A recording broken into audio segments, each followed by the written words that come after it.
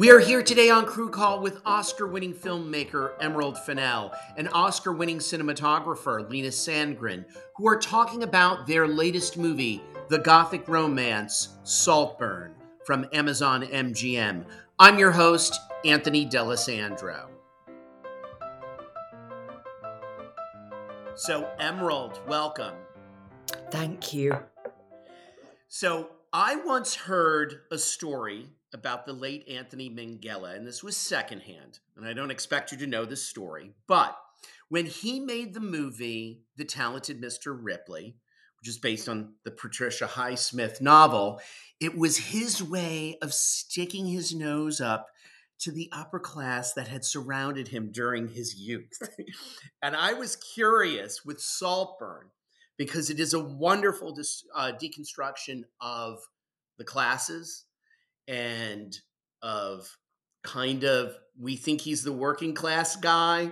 Talk about how all of this was on your mind. Do you know, it's really funny. I've kind of always felt that this was a love story. Uh-huh. And so the thing for me I guess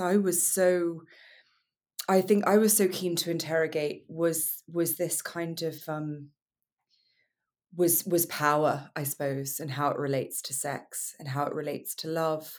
And I think that, you know, the British aristocracy is a really great way of kind of interrogating power dynamics because it's very kind of clearly stratified. It's very complicated and labyrinthine, and it's sort of designed to have lots of sort of tricks. And I suppose I'd been thinking a lot about the kind of, you know, the kind of books and films that I love so much, which tended to be Gothic, and they tended to belong to this Gothic genre of you know, the British country house, and whether that was The Go-Between or Brideshead Revisited or Atonement or The Remains of the Day, you know, that these restrained love stories. And I guess the thing that I wanted to do was unrestrain them and make something that felt close to their feeling of total infatuation, total scorched earth infatuation, a kind of cannibal love. And so, in many ways, the kind of class dynamics in it and the house are a sort of vehicle, a familiar place to discuss feelings that are, I think, quite universal. I hope, at least. Yeah. You know, it's interesting. So coming out of Telluride, some classified it as a horror film. You see it as a love story, yet Gothic. For me, I love the noir elements of it. And I'm curious, when you're writing this, you've got these wonderful turning points. For some writers, there's always this rush of, oh my God, I got to get to page 30, or I've got to get to the turning point. But you take these wonderful time with the characters. Can you talk about that push and pull? Did you ever feel that stress? Because you have a multitude of organic turning points throughout the script. And I'm just curious, like, did you feel the rush to get to the next point? Because you do take your time with the character. Like, there's just these great dialogues. Thank And you. just a great stretch where you just let them kind of a getting to know you thing between, you know, Ollie and the family members. Yeah. Well, I think, oh, thank you so much. I mean, honestly, the thing for me was it needed to feel like being there that summer. You know, I guess the idea of the movie is in many ways it's about loving something in spite of yourself, knowing better. You know, all of us know better. All of us know that these people are never going to love us back. All of us know that these houses are completely impenetrable. But yet you take one look at Felix and what are you going to do? You take one look at Archie, you know, you take one look at Farley. What are you going to do? Venetia, you know, Elspeth Catton. You know, when Rosamund Pike holds a kind of iced coupe glass and looks you in the eye, you're going to do whatever she wants. once. And I think that's the pleasure of the movie. You know, the pleasure of the movie is that thing of us falling in love just as much as Oliver, us wanting to belong in this place, even against all reason, because we see the human debris. We know that it's finite, not just because of the way that poor dear Pamela is treated, or even Farley, or the girls that, you know, Felix just runs through and discards at Oxford. We know that this is a finite thing, and yet we still hope, as Oliver hopes, that they might love us back, that we might be the ones that stay. And so it's really important to have that sense of that summer, the summer that kind of ruined everything and made everything. And so you have to take your time. And I think, but as with lots of things, when the unraveling happens, it happens really fast, because that's what happens when things unravel in life, I think. Ollie's influence on the family. Talk about that. Because you would think a family like this wouldn't have the wool pulled over their eyes with an outsider such as him, but yet they're so seduced by him. Can you talk about that? Totally, but I think that's the wonder of seduction, isn't it? Yeah. Is it's how you deliver the thing that people want, how you package things. And that's, you know, what me and Linus are doing also. We're packaging something in order to seduce, in order to kind of seduce an audience, or to repel it, or to make it feel turned on. Sorry if but, you know, as a sort of like group of people, I think. And so anyone can be seduced. But what's really fun about the Cattons is that they are normally the seducers, which leaves them open to, it leaves them open, it makes them vulnerable. They're the kind of spoiled dog sleeping belly up. You know, it wouldn't occur to them that they were mortal. And so that's the fun. And I think that that's the thing about Ollie, is that he's enormously effective as a, you know, his story is very appealing to them and to us as an audience, because we believe the story that the film is telling us at the beginning too. We believe him. So if we believe him, then it's credible, I think, that they do. And it's, you know, it's part of why making a film about seduction and the ways we seduce is so fun. Can you talk about the reveal here with Ollie? Mm. One of the most glaring turning points is when we see him and he's talking to Felix, and we know that he's lying about Farley and what Farley saw with Venetia and with Ollie that night. That was like, oh my God, Ollie isn't the guy we think he is. But before that, there are some hints. Can you talk about that? Just meaning of that Ollie's just not right.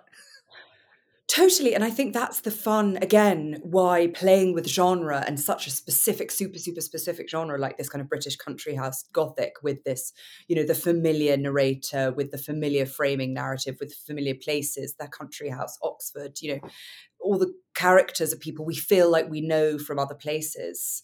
And the thing about this film, in the script, in the filming, and then in the edit, is that Oliver tells us who he is in the first breath.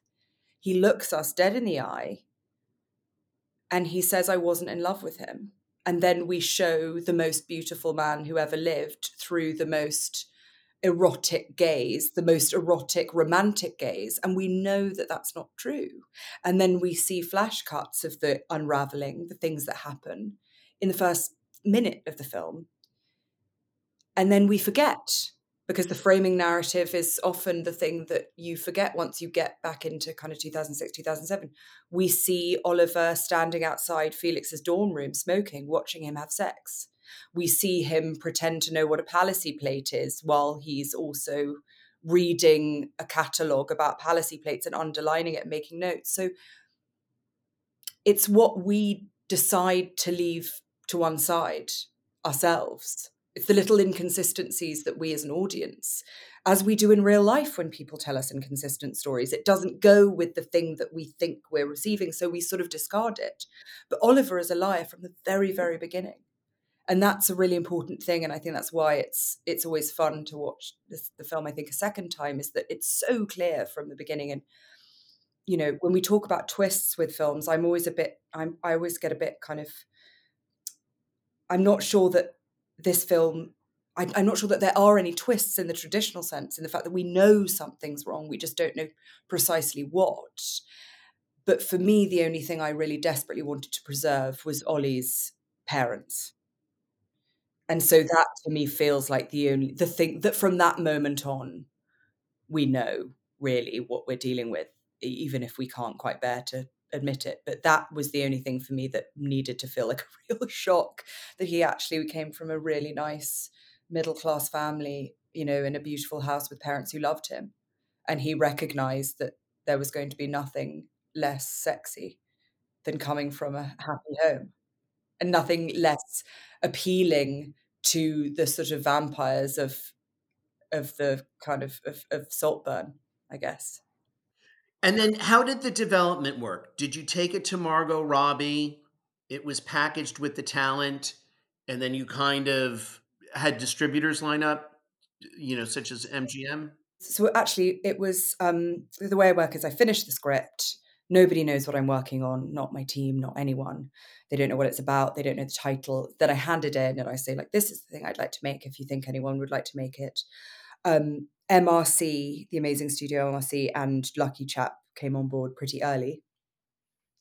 We put everything together. We were in prep, ready to go. And then I suppose the kind of movie at that point then went out to, distributors, and um, yeah, and we just found really amazing partners in MGM and Amazon who were just they just loved it from the get-go.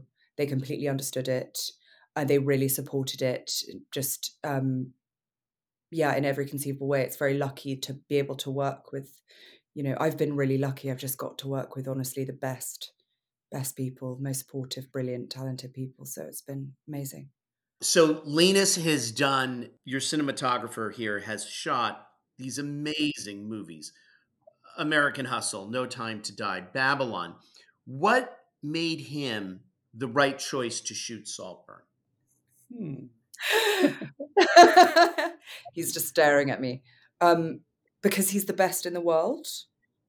And I don't think I'm being overly effusive. I think he is the best in the world. And so when Margot, the wonderful Margot Robbie, who is the producer of this movie and who'd worked with Linus before, she called me and said, you know, have you met Linus? And to be honest, I didn't think Linus would even have the time to meet with me, because obviously I'm such a fan of his work. But we did meet. We met on Zoom, and Linus had read the script, and I think, from that conversation on, it was just so exciting because it just felt like all of the things, all of the conversations we were having, not just from the kind of like aesthetic point of view, but just from an emotional point of view, felt really consistent. It felt like we were totally talking the same language. And what was so amazing is that, yeah, one of the first things that Linus asked, I mean, I don't want to speak for you, Linus, because I probably misremembering it, No, but he I'm said, happy. what are the words that you think of when you think of this film? And I said, I don't know, I can't remember what all of them were, but one of them was vampire. And I think that was the thing that we really, all of the references, kind of Caravaggio and Hitchcock and, Merchant Ivory, all of those things felt very much connected. So it was wonderful. Yeah, I agree. I mean, to me, I was very happy to be asked to have a meeting with Emerald, and I think that is the moment when it happens. Right, is like in those discussions you have initially about a project, and uh, Emerald's Promising Young Woman was I absolutely loved, and this script I absolutely loved, and I think what attracts me especially is that she's so original. She has a very original way of thinking about stories and how to tell stories. So to me, it's very unique, this script, in how, even if it's based on sort of the traditional Gothic sort of idea, I feel still it's like so many so many moments in this film that we never seen before.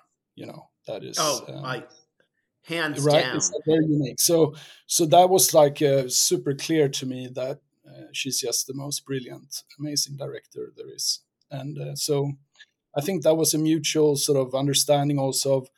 Also, she's kind of. I think you're kind of old school in one way, like we're like classic filmmakers, like in that sense, actually, that you're not like looking at others to like see how to do your film. You're starting with a story within yourself that you want to tell, and then you write a script that is completely original, and then you make the film in the way the script asks you to do it, sort of, or but you like how you want to do it. So and in that way, I really connect to that type of working too, where you really just start from scratch each time you do a new film, and not sort of make something that you've seen, like try to copy something you've seen, or you just start from scratch, like as if you haven't done a film before, I think.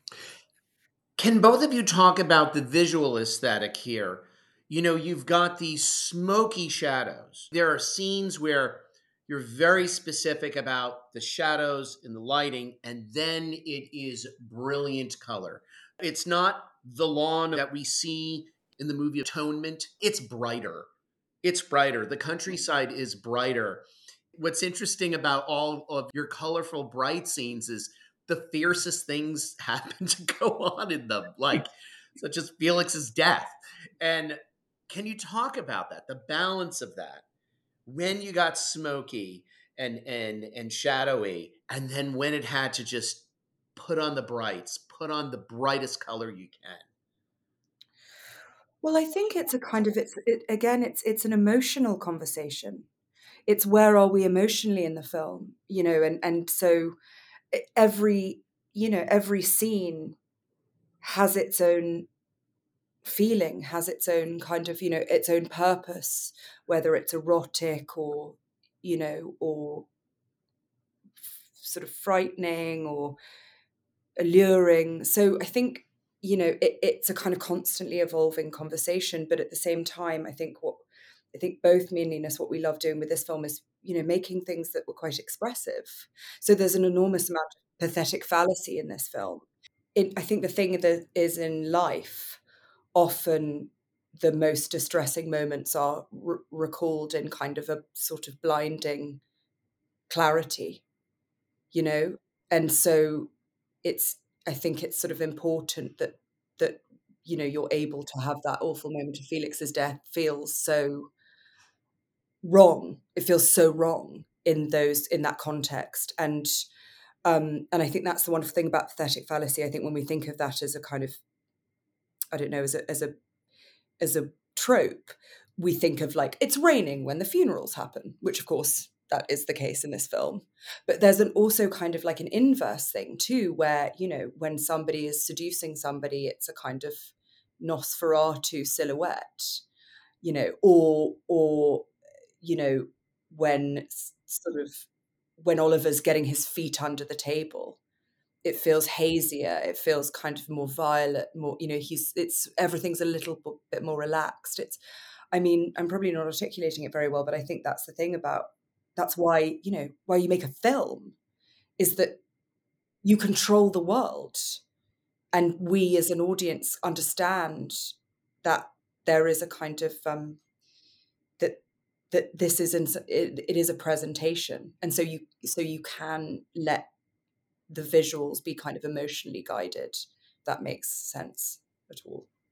Definitely, I agree that it's like emotionally driven, but we chose a language that was more expressive, that fitted more the style, and through many discussions, you come to different conclusions of the visual sort of storytelling. But I feel like the seduction, it lies also in that we, for example, outdoors were very sunny and romantic, and sort of hot and sexy at the same time. The house was full of some sort of dark secrets, and it, and juxtaposing as well those images, like Emerald said, I think to an extent is brilliant. I think it was a really both scenes that are kind of emotionally hard were in bright sunlight, but as a general tone as well, it was sort of this romantic summer, and you feel like something erotic is going on between the characters. And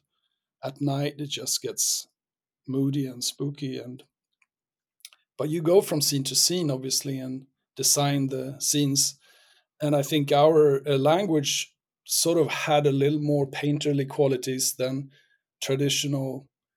Maybe I mean, some cinema is more painterly, obviously, like for example German expressionism, but I think we kind of also composed oftentimes in the scenes almost like theatrical setups, like in shots, right? And then we sort of leave for the audience to uh, decide if this sort of well composed and perhaps suspensefully or um, sort of uh, delightfully sort of lit image that looks something that you want people to be attracted to, at the same time something that could be offensive happens, or you try the audience in how much you can take, but we just give them a sensual image that is quite amazing to watch, and then you have to decide for yourself sort of where to draw the limit. And I mean, I love working that way with this film. It was very, it felt like it was grounded in the really in the characters. How that tell the story this way, I think. Absolutely. And I think it's just there's something so wonderful to be said for, I think the shepherd's pie scene after Felix's death, the lunch, is a really good example of something that is, that is incredibly expressionistic. We are divided between two. It's a scene divided in two. The first is in, is sort of is in normal daylight, and the second part is all red. And even though, we see the curtains are red, we understand that it is, we understand that this is sort of something that has happened in the real world. It's still so emotionally clear. There is a kind of before and after, and the unraveling that happens in the red is, it's a joy to be able to work like that, to kind of give everyone's beautiful performances this sort of extra layer of this kind of, it's holding something, and it's allowing it to be as metaphorical as it is real. And I think that's why film is so fun, and why working with Linus is so fun, because we're always looking to make something that could work as much as a silent film as one with dialogue. And I say that as somebody who's like a maniac about scripts, but at the same time, if you can emotionally understand something just visually, then that's just Mm. an unbelievably exciting thing. I think that's the key with them. Were there any visual reference points, such as like Swedish films or certain European films, in regards to the look of it?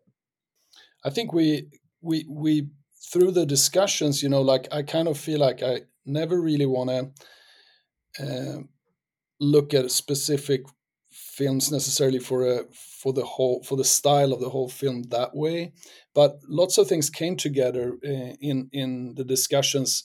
I feel like we talked about the voyeurism of it, and about like Hitchcock, about also the silent movies, the horror movies from from sort of a silent era, and at the same time, the Baroque paintings, which would be like Caravaggio or Gentileschi, or these ones that depicted sort of things that oftentimes were horrible but quite pretty, and these are all related. And I don't think we nailed in on like one specific film. It was more like in the vein of Hitchcock, in the vein of the silent German expressionistic films from horror movies, um, or paintings in the vein of more perhaps for certain scenes more like the Baroque, but also like English painters, I think, like Gainsborough, and these for other scenes. So it depends on which scenes we're talking about too, because we create mood. All of us sort of created mood boards, to sort of collaborate about what is the direction, and it was lovely with Susie Davis as well, like her mood boards and how she went, expressionistic with her style, and what uh, Emerald had in mind, and what her mood boards were, and I tried to sort of work more with mood boards in terms of lighting and for the scene by scene or different scenes, or exterior day when it's bright, exterior day when it's sad, or evenings, or so on.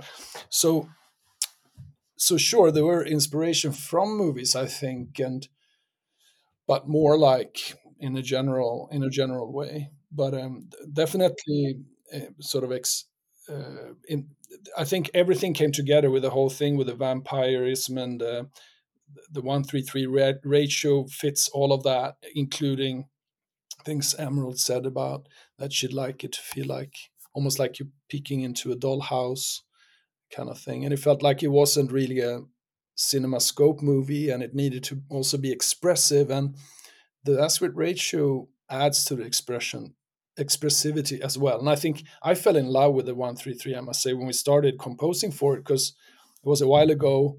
uh, the TVs were square, and I think at that time you kind of didn't compose this way. This was more like classic cinema silent movie compositions or painterly compositions, and that was kind of, I guess, one of the challenges was to try to be economical with the shots, so we didn't like shoot too much. We'd like it to be, Emerald really liked it to be sort of what do you call it, like economical, right? Like in terms of how can we tell this story in the most efficient way. And I think also the thing is about, making a movie in a genre like this is that you kind of have to be in dialogue with the films that exist around it. Because I really kind of firmly believe, for me, is that films can't exist outside popular culture. They live in the culture. All of us go to films and we have a pre-existing relationship with Jacob as an actor or Rosamund as an actress. We bring so much of the way that we feel to all of these different things. And so you can't make a Gothic British country house movie without acknowledging the work of Merchant Ivory, of Peter Greenway, without acknowledging Barry Lyndon, without, even up to a point looking at the work of kind of the sexy summer movie of Pasolini, of Bertolucci. Like, that's the thing about, making film in general, is that all of us kind of make these connections all the time. So a lot of the work that is done is to sort of acknowledge these things, to say that these all exist in the same world, but how do we subvert the expectation of this film? How do we take the most restrained genre and unrestrain it? And so, it's just an ongoing conversation between all of us, in every department all the time. And as Lena said, it was just, we all work together very closely. You mentioned Peter Greenaway. I think the Cattons have been to that restaurant in The Cook, the Thief, the Wife, and Her Lover. I think they probably have. I mean, what a They may even fortunate own a space. portion of He it. is. I mean, and The Draftsman's Contract as well, another just unbelievable film. Like, he's a true inspiration, Greenaway. What a remarkable filmmaker. And Joseph Losey, of course, I haven't even mentioned, my favorite. How long was this story with you? Was the screenplay all ready to go after you had completed Promising Young Woman? Oh gosh, no. I can't really work like that. It's sort of one thing at a time. But I've been working on Saltburn for about 7 years. Oh, wow. So I've been living in that house with these people. I've had Oliver, sitting beside me for a long, long time. And so in many ways it's a really, it's kind of when I'm ready to write it, it's because it's finished. And I think, no, it certainly feels right to me now that this was the film I finished writing during COVID, given that we weren't allowed to touch people. We were never in a more voyeuristic place, I think, psychologically. We were forbidden from touching, we were forbidden from sharing fluids. So it makes sense this is the film that came out of that. Emerald and Linus, thank you so much. Thanks for listening to this episode of the Crew Call podcast on Deadline. Make sure you subscribe to us on Apple Podcasts, Spotify, or wherever you get your podcasts so you never miss an episode.